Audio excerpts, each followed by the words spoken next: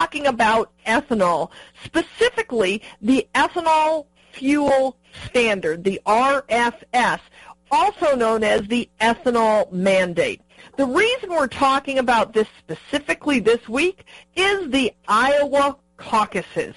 Ethanol has become an issue in the Iowa caucuses. Now, it's usually assumed that you must support ethanol to win in Iowa. But this year we're seeing some different dynamics, and that's what caused me to write my column this week on that topic. My column this week is Ted and Trump take different tracks on ethanol. And one of the sources that I used in my column and cited is my good friend John Fund from the National Review. And John wrote a piece about Ted Cruz's ethanol position that I quoted, and he also talked about Hillary Clinton's position. So, John, I'm just so pleased that you joined us. It's been a really long time since you've been with me on America's Voice for Energy. Well, it's a pleasure, Marita, and we now have an opportunity to, shall we say, blend ethanol with current politics, and it's a combustible mixture, which is a lot of fun to talk about. Yes, it is definitely that. You know, I think that had Ted Cruz not held to his position of being against the ethanol mandate, ethanol would be a non-issue in this year's election cycle. Well, to be fair, Rand Paul, who's also running in Iowa, is also against the ethanol mandate. Oh, that's right, he is running. But he has faded, and he was not the one who actually showed up at the convention of all the ethanol producers last May and told them to their face, you know, I don't believe that we should pick winners and losers in energy, and I'm going to stick by my position. I think you can do fine. In fact, I think there's some regulations restricting the use of ethanol that were put out by the EPA that we should lift. But we should have a level playing field, but it should be one without subsidies rather than people who are permanently dependent on subsidies. Yeah, you know, that permanent dependence on subsidies is something that really gets in the craw of those of us who support free market and limited government principles. Well, also, remember, ethanol is both an energy issue and it's a political issue, and it's frankly a corporate welfare issue. And Iowa has lots of businesses that have nothing to do with ethanol, but it seems that everybody in the state is expected to dance to the tune of the ethanol producers. Well, as I wrote in my column, Ted Cruz has brought some of the most important innovators in ethanol with him on his campaign bus, and what they have told crowds is, look, this is an opportunity for us.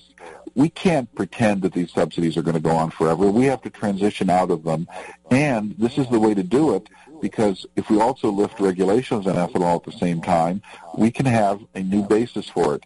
And look, ethanol is going to have to change. Look at the price of oil, which has now fallen below $30 a barrel.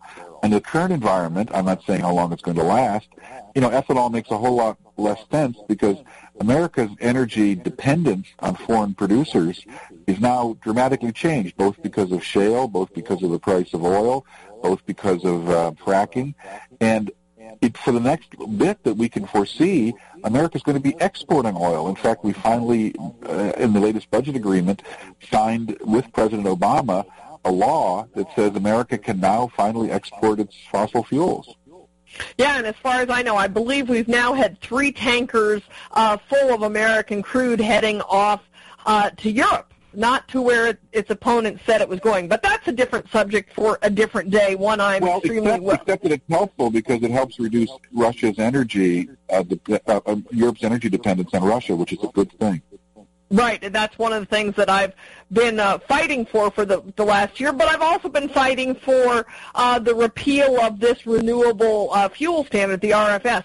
But, you know, as you said in your column, John, and tell our listeners where they can read your column, but in your column you point out, that I quoted in my column, that every candidate that has won a caucus in Iowa, since the mandate became law in 2005, regardless of party, every caucus winner since 2005 in Iowa has supported this ethanol mandate. So Cruz has taken a really risky step here.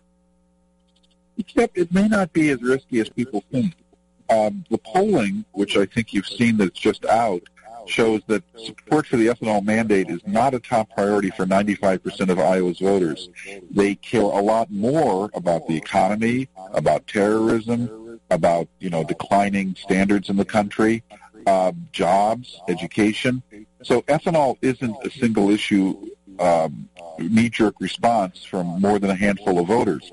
Now, having said that, there's a whole lot of clout the ethanol producers have because they make campaign contributions and they have influence. The governor of Iowa traditionally is supposed to stay out of the caucuses and not endorse anyone, but he has come out strongly against Ted Cruz, saying he'd be bad for ethanol and I don't want him to win. He hasn't endorsed the candidate, but he's come out against the candidate. But I wonder if Branstad, the governor there, is really in touch with his people, because the Des Moines Register poll that came out in mid-January found that 37% of people agreed with Ted Cruz's position, ethanol mandate should go away. 42% disagreed. The rest were undecided. So given the margin of error, that's basically a wash, an even split. Yeah, it was very surprising. And, remember, there's 12 candidates in the Iowa caucuses. Ted Cruz is not trying to get 50% of them. Ted Cruz is trying to get a plurality more than any other candidate. And I think there's some voters in Iowa, and I've interviewed them, who are proud of the fact that someone is coming to them and telling them some hard truths, that, ethanol should not be subsidized, oil should not be subsidized, natural gas shouldn't be subsidized, solar shouldn't be subsidized. In other words, we need to have not only an all-of-the-above strategy on energy, but all non-subsidy strategy on energy. Well, I certainly agree with that, the taking away any of the subsidies for energy. But, ethanol at this point, I don't believe the tax credits were taken away, in 2011, but they actually have something better than a subsidy, really. I mean, it equals a subsidy, but that is the mandate, a law that says that ever-increasing amounts of ethanol must be blended into America's fuel supply. And again, we have a very controversial fuel. This is a fuel that can damage engines. It takes up 40% of the corn production of Iowa. It raises food prices. It frankly raises food prices in Mexico, where the price of tortillas has gone up dramatically because they can't buy corn as cheaply as before during a bad crop season. And the last thing we need in Mexico is, shall we say, rising food prices leading to economic instability, which leads to people crossing the border?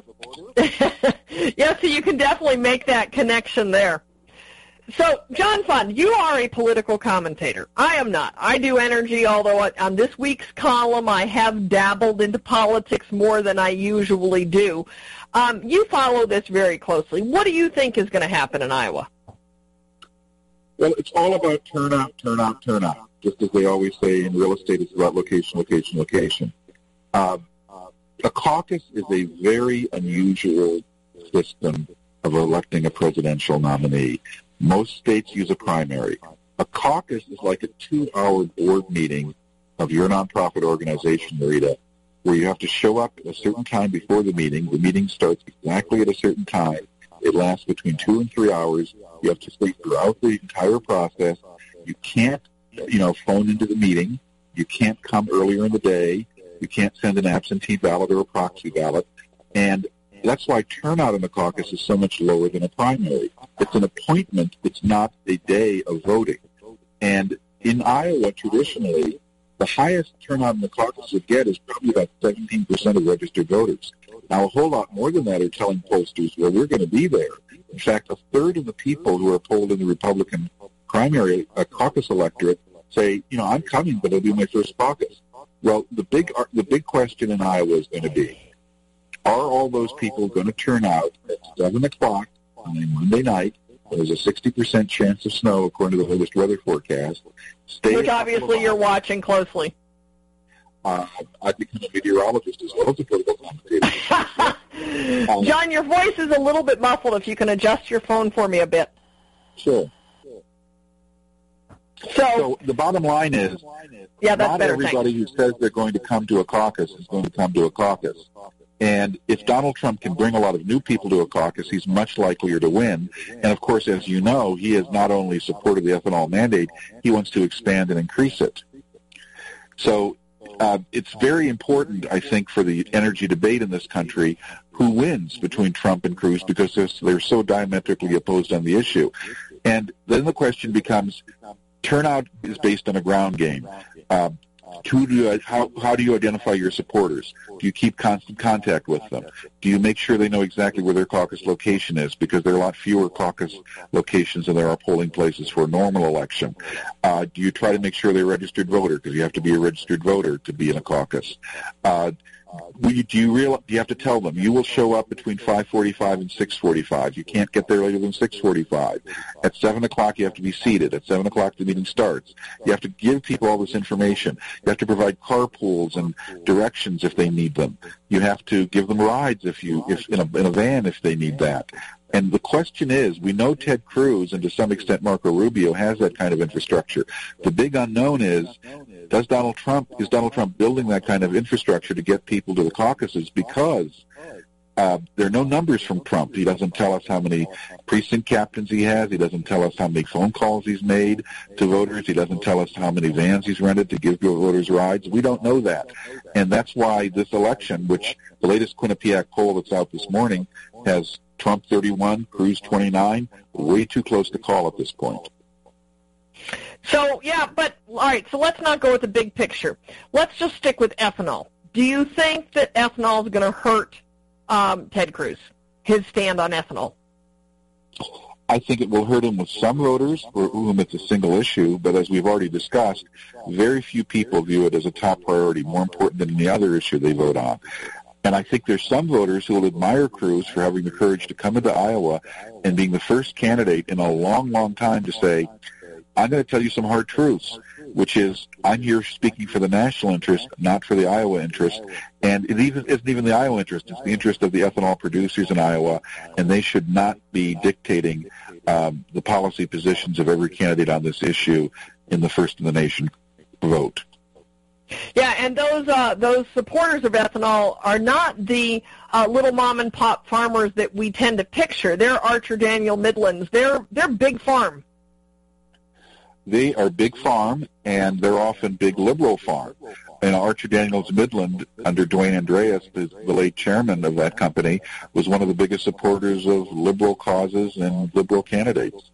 Well, of course, the liberal causes tend to support ethanol. So, as they say, follow the money. Moo. I assume you'll be there Monday night. You'll be in Iowa. Unfortunately, I'm crashing on a book project, so I'm going to have to monitor it from afar. But I've been to Iowa recently, and it's very exciting. It's become an all-consuming sport there, but people also take it very seriously.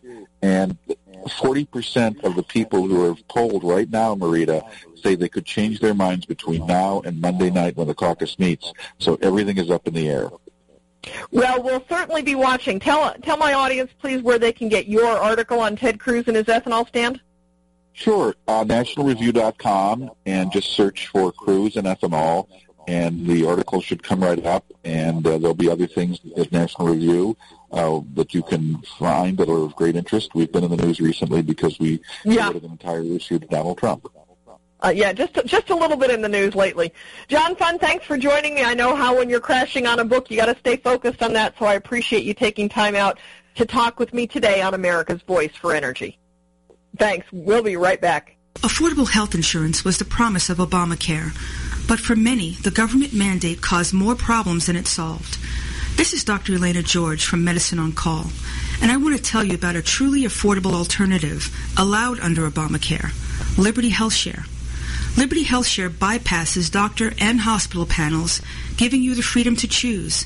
And with a maximum of $500 out-of-pocket per person and 100% coverage up to $1 million per year per occurrence, you can rest assured knowing you and your family are protected.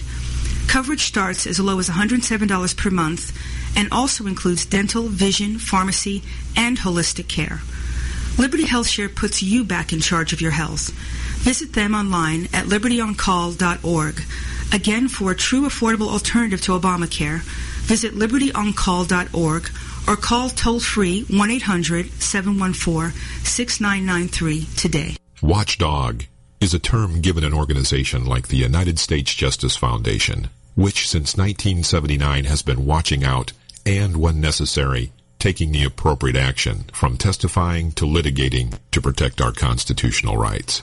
USJF, a non-profit organization, is nationally recognized not only as a watchdog, but many in the government, as well as those involved in legal cases, have also called the USJF a bulldog for the tenacious approach in their presentation and proof of what is right.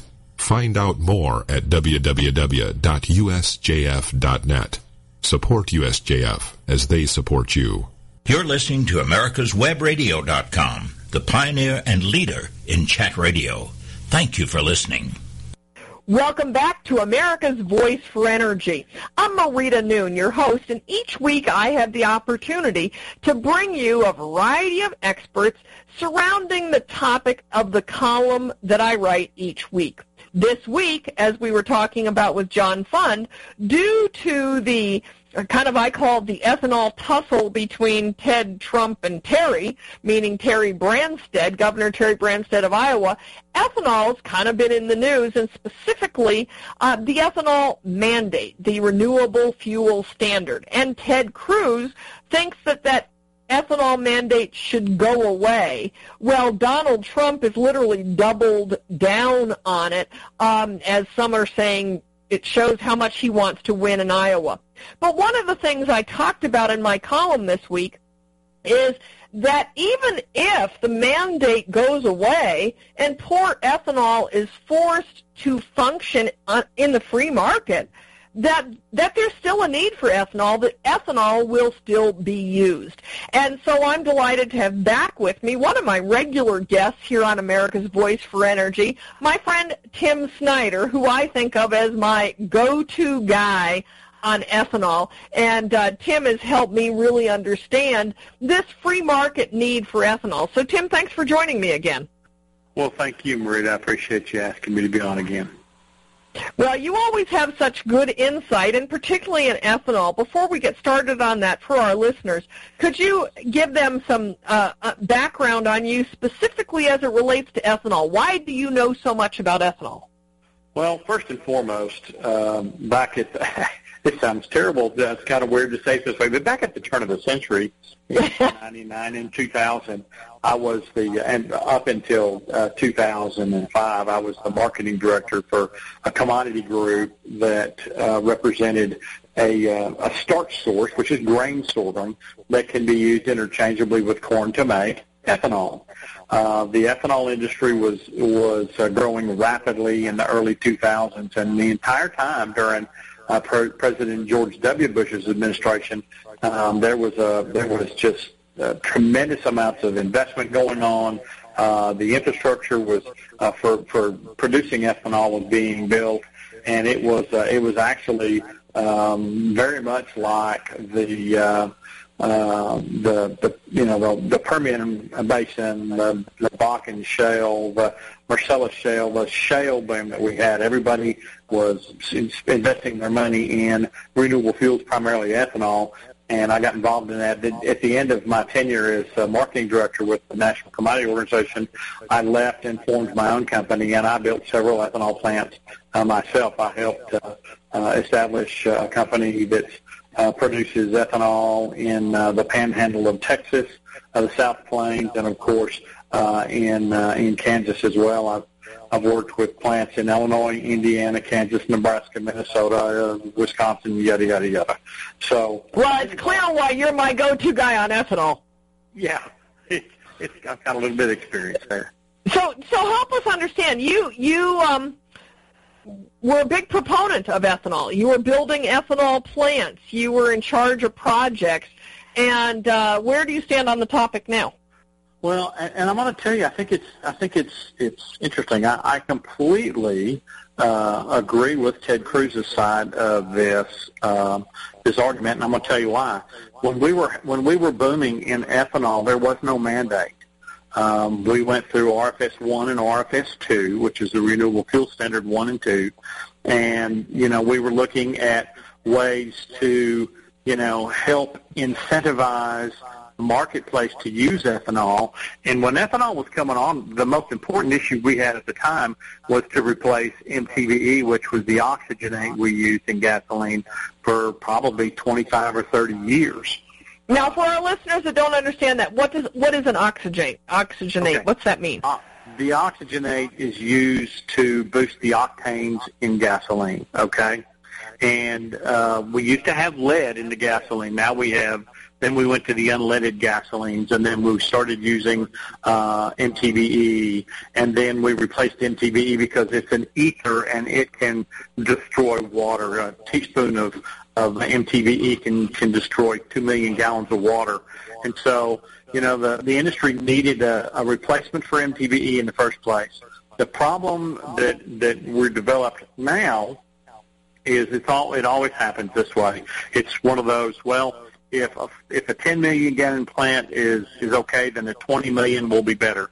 If a 20 is okay, then a 40 is better. It went on and on and on. Now we're starting to do that, or we started doing this about 5 years ago in the amount of ethanol that we blend in our gasoline, because at the time when we replaced MTBE, it was about a 6.3% blend of the gasoline to replace the MTBE. Well, we boosted that to 10%, and everybody functioned pretty well at the 10% blend. Now the ethanol producers, wanted to see 15% blend. There's been some discussion of E30. We have E85. The problem is the infrastructure stopped growing that could accept the higher oxygen levels of fuels with ethanol, and we were destroying small engines in riding lawnmowers and push lawnmowers and chainsaws and battery power or gasoline powered small 2-cycle engines. I have to chime in here on my Facebook page when I mentioned that this is what I was writing on this week.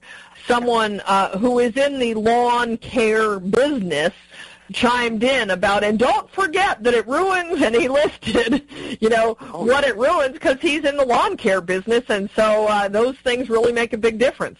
Yeah, it does, and I'll give you a perfectly good example. I went and had my weed eater fixed. Just a small little tiny little horsepower weed eater cost me $79 to get my weed eater fixed, and it was all because of ethanol. Now, yeah, you could have probably bought a new one cheaper. I could have bought a new one for about $10 more expensive, and the issue is I had it in the shop. I thought, I'm not going to go buy new, yard implements every 2 years, but that's a big part of the problem. What we've done, unfortunately, is the facts have gotten way out of hand.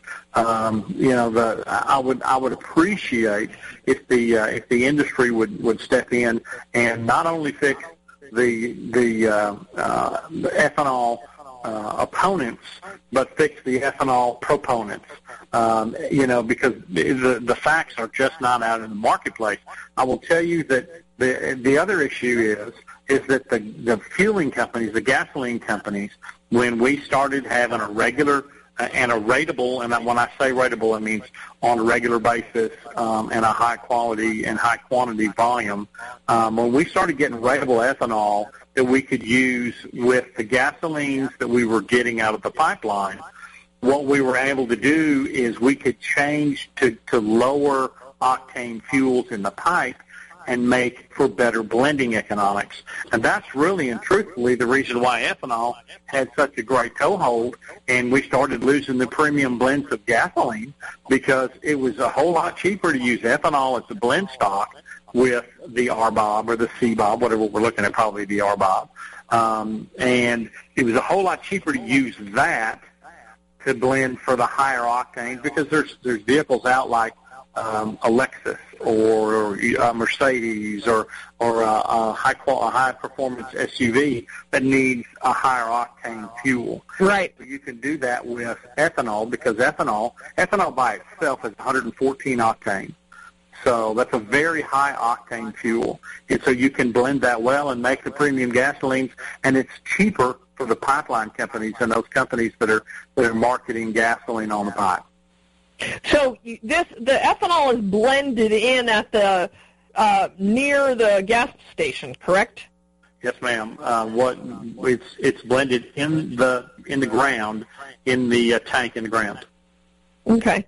All right. So now, someone on one of my columns, I believe, my columns posted a bunch of places and people write comments, and someone on one of those places said that if the mandate went away, that the oil and gas people, basically the greedy oil and gas people, would replace it with something of their own. But you don't think you think ethanol will still be used? Oh, I know it would still be used. And I'll tell you that the reason, and you have to understand this, MTBE was a byproduct of the refining process, okay? It was owned by the refineries. MTBE was produced by the refineries. There was a couple, Valero, at the time it was Diamond Shamrock, but Diamond Shamrock and Lyondell were two of the largest producers of MTBE, and that was from their own stock. I mean, that came from their own refineries. The problem was so when this person on my page writes they'll replace it with something of their own, they sort of are well founded in saying that. What they're saying is probably incorrect, because if the oil companies could have done it, they'd have done it a long time ago. Mm-hmm. Okay. Ethanol is a great additive.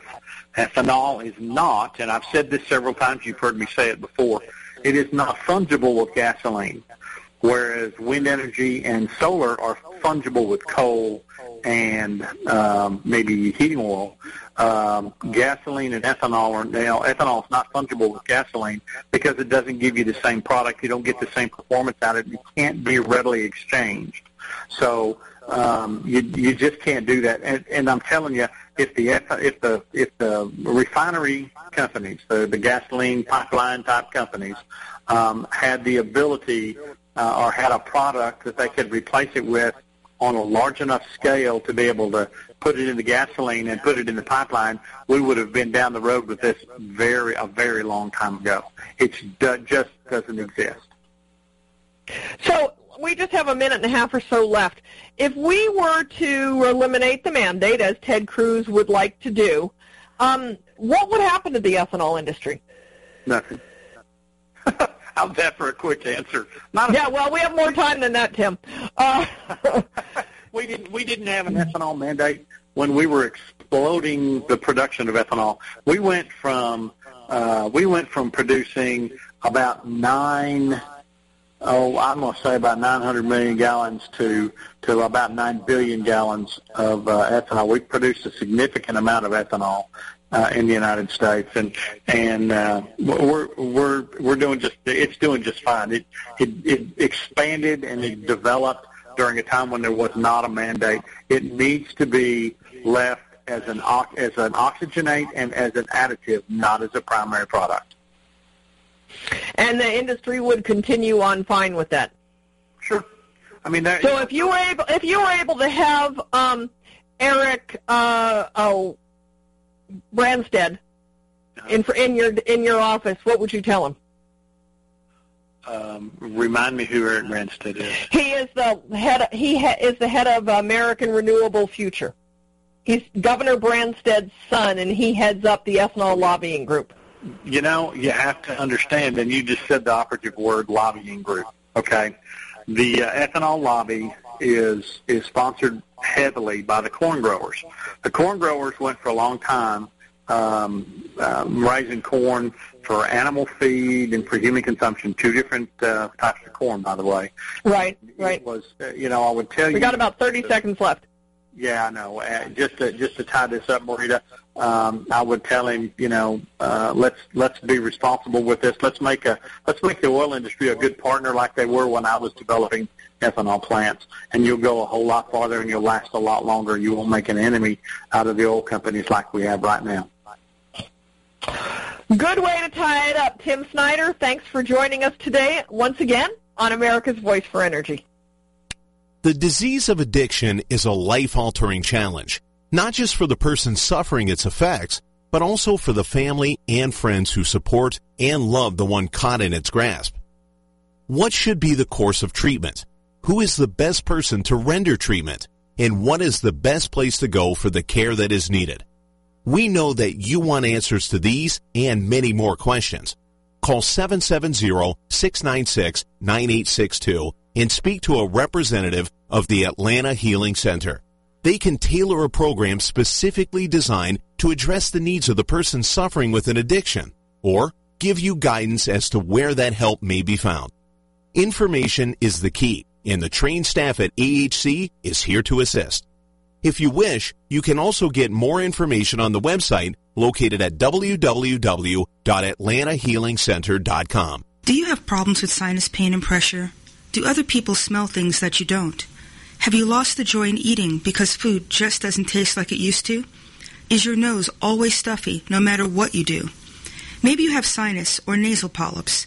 These are generally benign growths that occur from chronic sinus infection or allergies that are either undertreated or have not been treated at all. At Peachtree ENT Center, we specialize in minimally invasive balloon dilation sinus surgery and correction of a deviated nasal septum and turbinate reduction surgery that can be done in the office. We use a state-of-the-art equipment so that you can see the problem. You will be a partner in your care, and together we will decide the course of treatment. We believe in old-fashioned medicine, where we take the time to fix the problem, not just medicate the symptoms. You can rest assured that all options will be offered before surgery is recommended, because Peachtree ENT Center is where patient care counts. You're listening to AmericasWebRadio.com, the pioneer and leader in chat radio. Thank you for listening. Welcome back to America's Voice for Energy. Today we're talking about the ethanol mandate, the Renewable Fuel Standard, or the RFS. And we're talking about it because it's become a news item this week when Governor Terry Branstad of Iowa, a long-term governor, in fact, the longest-sitting governor in history in America, came out and really surprised people this week because historically he has not taken a position in the Iowa caucuses. He's not endorsed anyone. But this week he broke with tradition, and he didn't endorse someone. Instead, he denounced someone when he came out and said that Iowa caucus goers should not vote for Ted Cruz. Now, this made news, of course, and in doing so, Ted has earned the ire of the renewable fuel group in Iowa, and they're hoping that Ted's stance against ethanol, as we've talked about. Now realize he's not against ethanol. He's against the government mandate and the subsidies that prop up ethanol. And the Governor Branstad and his son Eric, who runs the ethanol lobbying group in Iowa, are hoping that attacking Ted Cruz over ethanol will cost Ted the election in Iowa.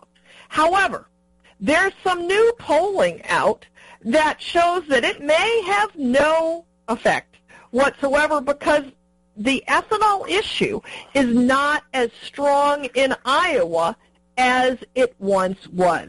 So joining us once again today on America's Voice for Energy is David Banks, and he's the Executive Vice President for the American Council Capital Formation. And they've done this polling to determine how important is ethanol to today's Iowa voter. David, thanks for joining me once again on America's Voice for Energy. Thanks, Marie. I really appreciate the opportunity to be here today.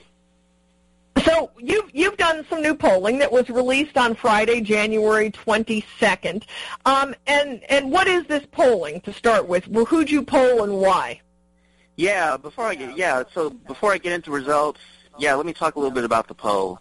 You know, we were very interested in, I guess, some of the information and some of the comments that have come out of the different universities in Iowa that indicated that, look, maybe ethanol subsidies are no longer the third rail of Iowa politics.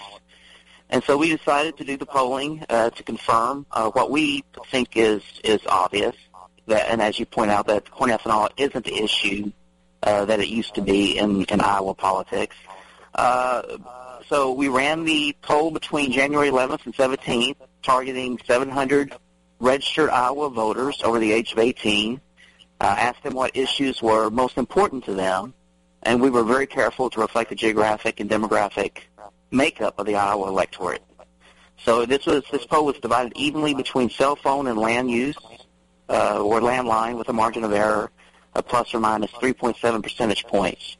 And these respondents were contacted randomly from an Iowa file of regularly updated likely caucus and general election voter records. So, getting into the results, we asked voters about the top 10 issues that matter when deciding on which candidate to support, and ethanol came in dead last. And this is no surprise to the Iowa voters, I'm sure. Voters were much more interested in hearing from presidential candidates on issues like immigration, ISIS, job creation, the debt, welfare, Obamacare, gun control, race relations, even climate change, right? Federal ethanol mandates came in at 39%, a distant last. Wow.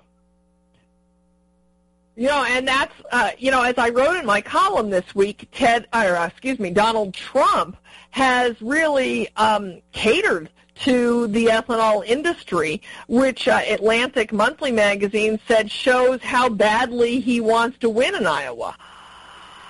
True. It's funny because when we asked Iowans what they would prefer presidential candidates spend more time talking about,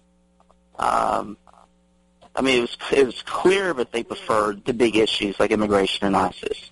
And actually, almost 60% of them said that they didn't want candidates to spend a lot of time talking about the mandates. Only 39% of them actually said that they wanted to hear more. That they wanted to hear more about ethanol and the mandates. Yeah, only 39%. Okay. And I'm sure shocking to some, but again, I guarantee you not if you were to ask the average Iowa voter. Half of the respondents said they didn't even care that much or didn't care at all about the corn ethanol mandates.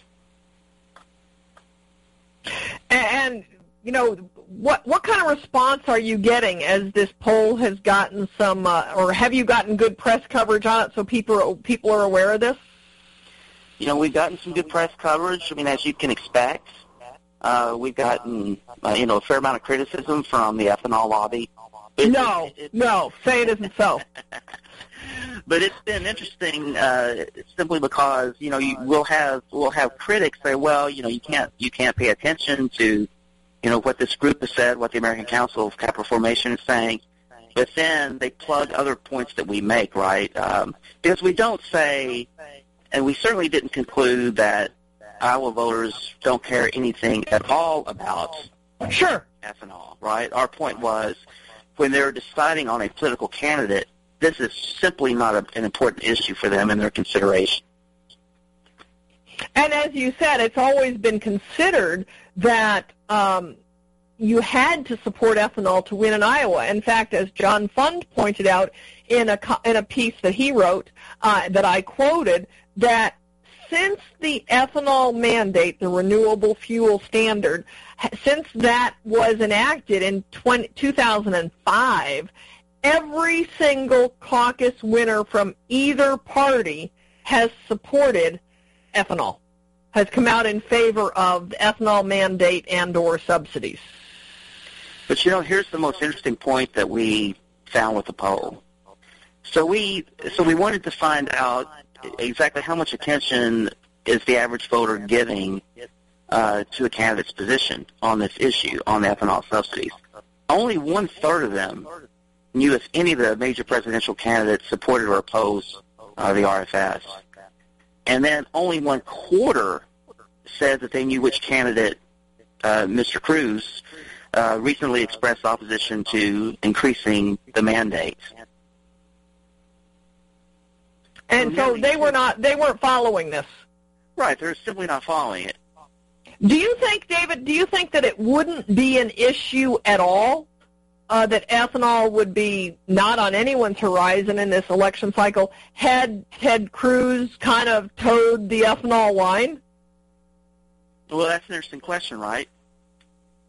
I agree. Obviously when Senator Cruz opposed the mandate and called for doing away with it, that earned him some headlines, right, including the Irish governor.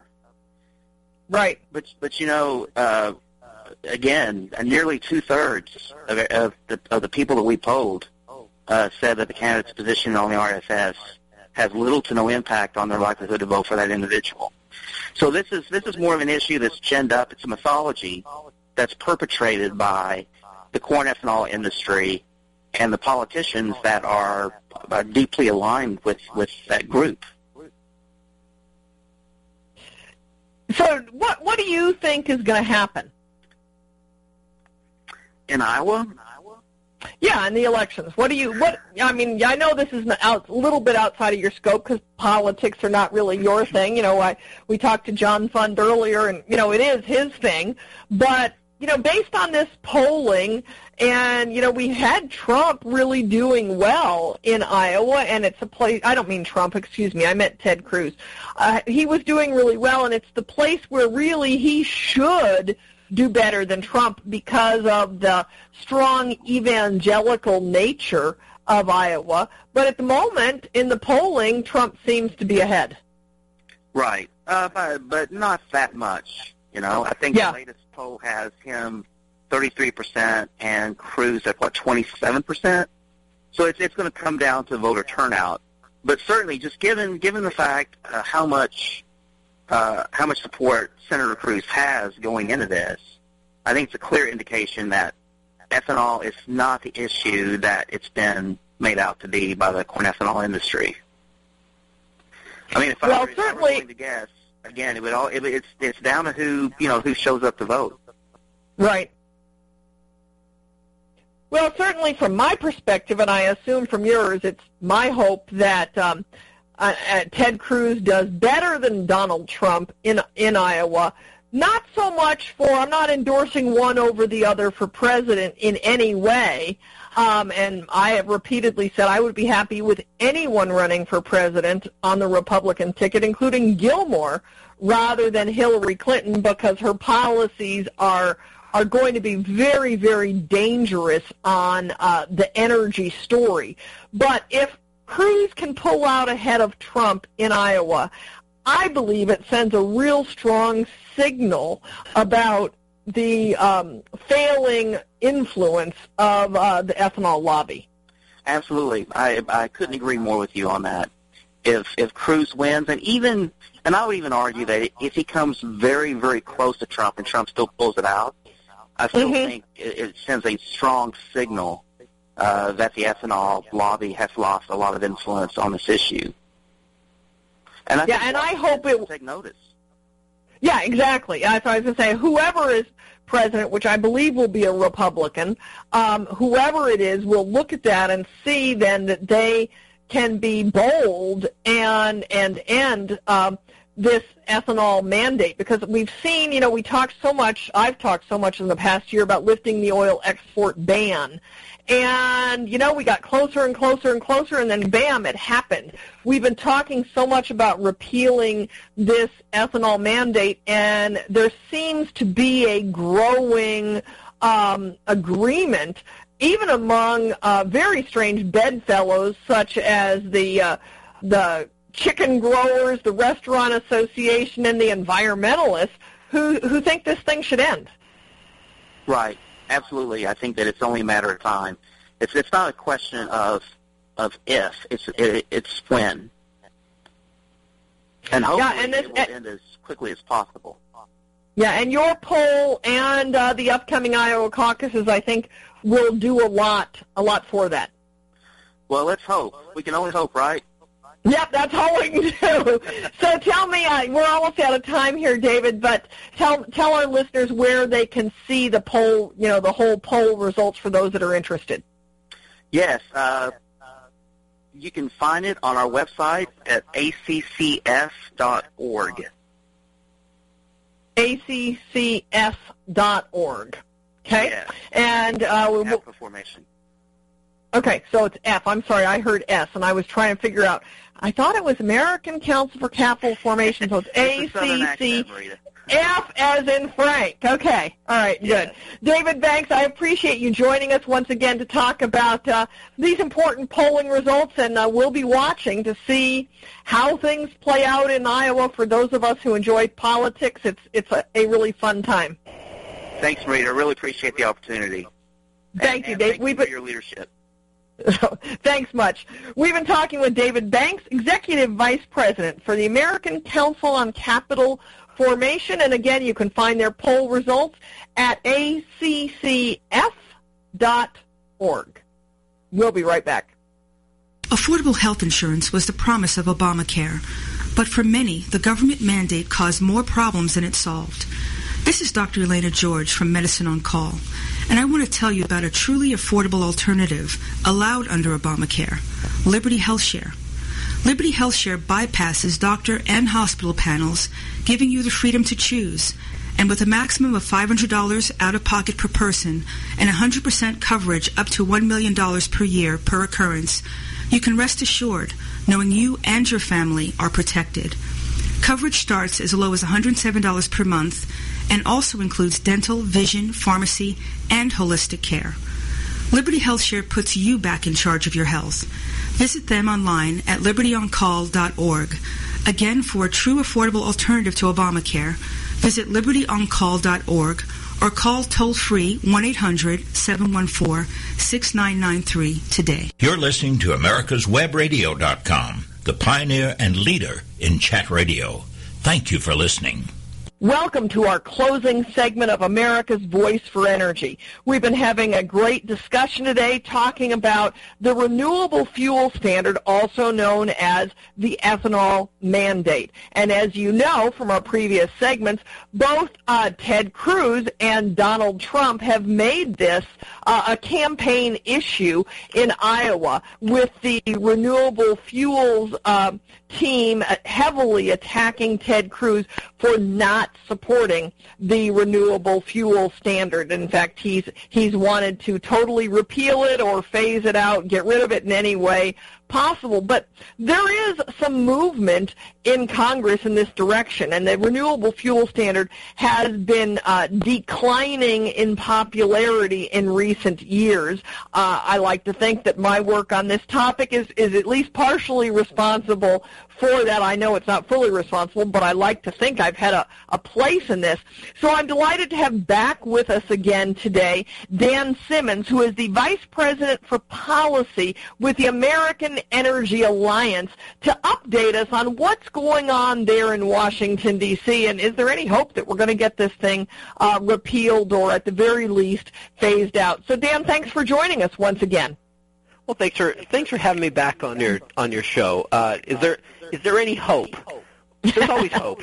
No, hope springs eternal. There is always hope. What's happening is that this week in the Senate they are starting debate on an energy bill, and there's many components to this bill. One of the things that will be brought up in the amendment process, there's rumors that there's like 100 different amendments they might consider. So, it'll start this week, but they'll continue maybe. Who knows how fast they're going to go, but it could be into the next couple weeks. But there will be some amendments on ethanol, because it's one of the biggest energy issues there is out there, and about ending, mandating that we use certain amounts of ethanol and other biofuels. And so one amendment would, from Senators Toomey and Feinstein, is Toomey from Pennsylvania and Feinstein from California. It would say no more using corn ethanol, and then another amendment will be just to repeal the RFS altogether. So those two amendments should be debated in Washington, maybe starting this week or continuing into next week. Help me understand a little more the Toomey-Feinstein angle. I had my friend John Fund, who I'm sure you know as well. He was on the show today on our first segment. And when I mentioned that to him, I don't think I brought it up on the air. I think I talked to him about that, before we went on the air. And I said, what is Toomey thinking? And John Fund said, I'm having dinner with him in 2 weeks. Tell me about this amendment, and I'll ask him about it. And so I sent John Fund a copy of the coalition letter that the American Energy Alliance has put together that I signed on behalf of CARE, Citizens Alliance for Responsible Energy, and Energy Makes America Great, so that he would have a clue. But that coalition letter that I was asked to sign is the only way I even knew about this. So can you explain what on earth is Toomey thinking? First explain what the amendment is, and then, do we have any idea what Toomey's thinking? Sure. What the amendment is that the way that the renewable fuel standard works is there is certain set-asides, certain mandates for stuff they call advanced biofuel or cellulosic biofuel, as well as biodiesel. And then there's an overall number. Let's say it's this year. Let's say it's 22 billion gallons. It's that number I'm kind of making up. But okay. So the amount that could be filled by corn ethanol is about 15 billion gallons, and then the rest is supposed to be made up through this advanced. And what advanced stuff is it's making ethanol from like wood or ethanol from like the fibrous parts of corn. And so it's stuff that really doesn't exist in the marketplace. And when this was passed, people thought, oh, yeah, the technology is there, and pretty soon if we just mandate it, it will come. Well, you know what? It hasn't really come, and it's been even more expensive. So like the advanced biofuel just has not arrived in the market, and yet it is really what is being it's what is being mandated. And so what Toomey, I hope, is thinking, I hope that he is thinking that if we get rid of corn, that the RFS as a whole will fall apart. And I have friends that believe that. So it's not a crazy idea. However, the problem is that for ethanol, corn ethanol is now that we have all the infrastructure in place, refiners are going to use a decent amount of corn ethanol regardless of whether there is a mandate or not.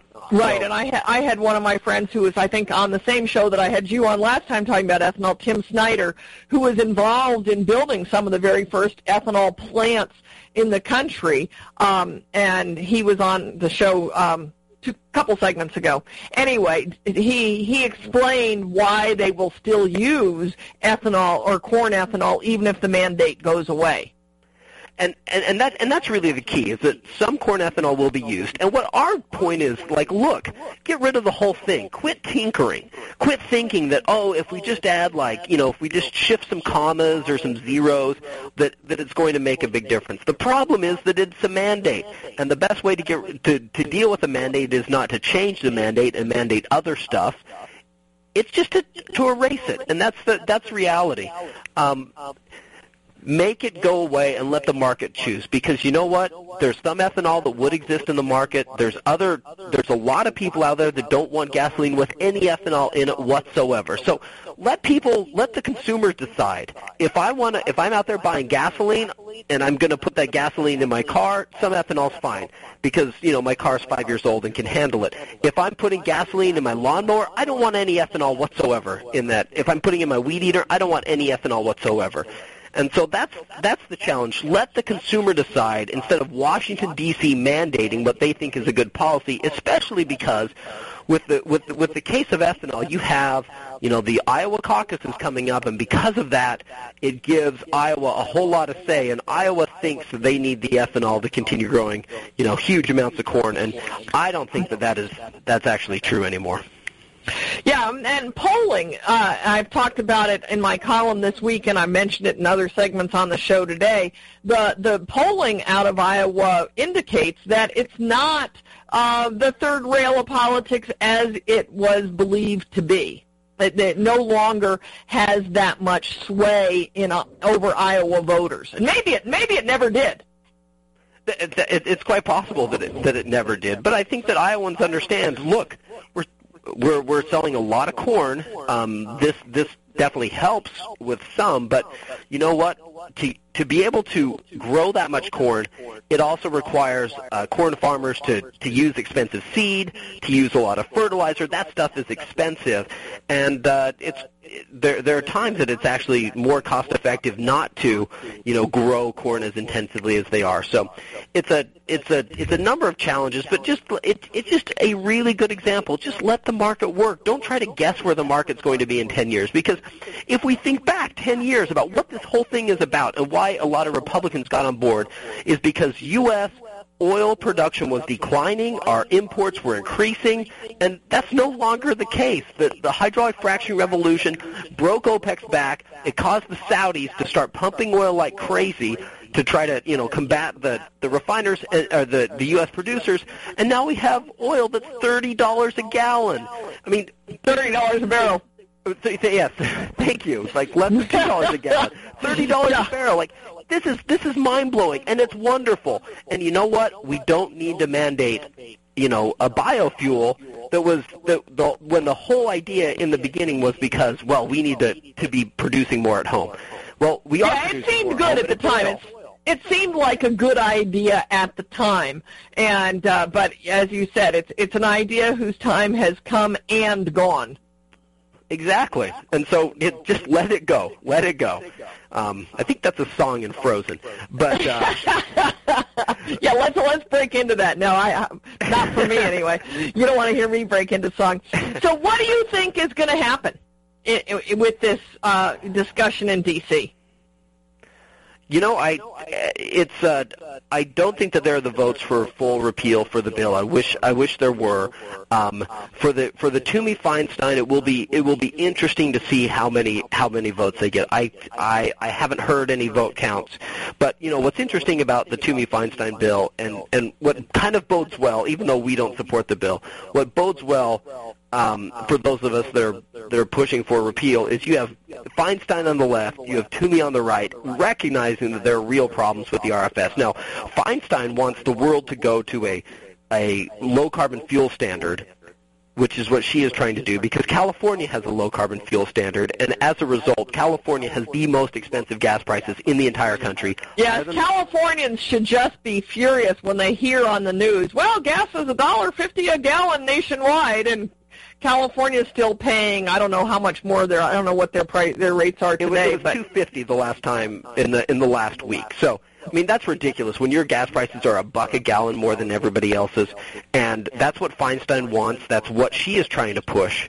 Right. That's why I didn't ask. Yeah. That's why I didn't ask. What's Feinstein thinking? Proposing this amendment that would get rid of the corn mandate, but keep the advanced biofuel mandate. That's why I didn't ask what was she thinking, because it's obvious what she wants.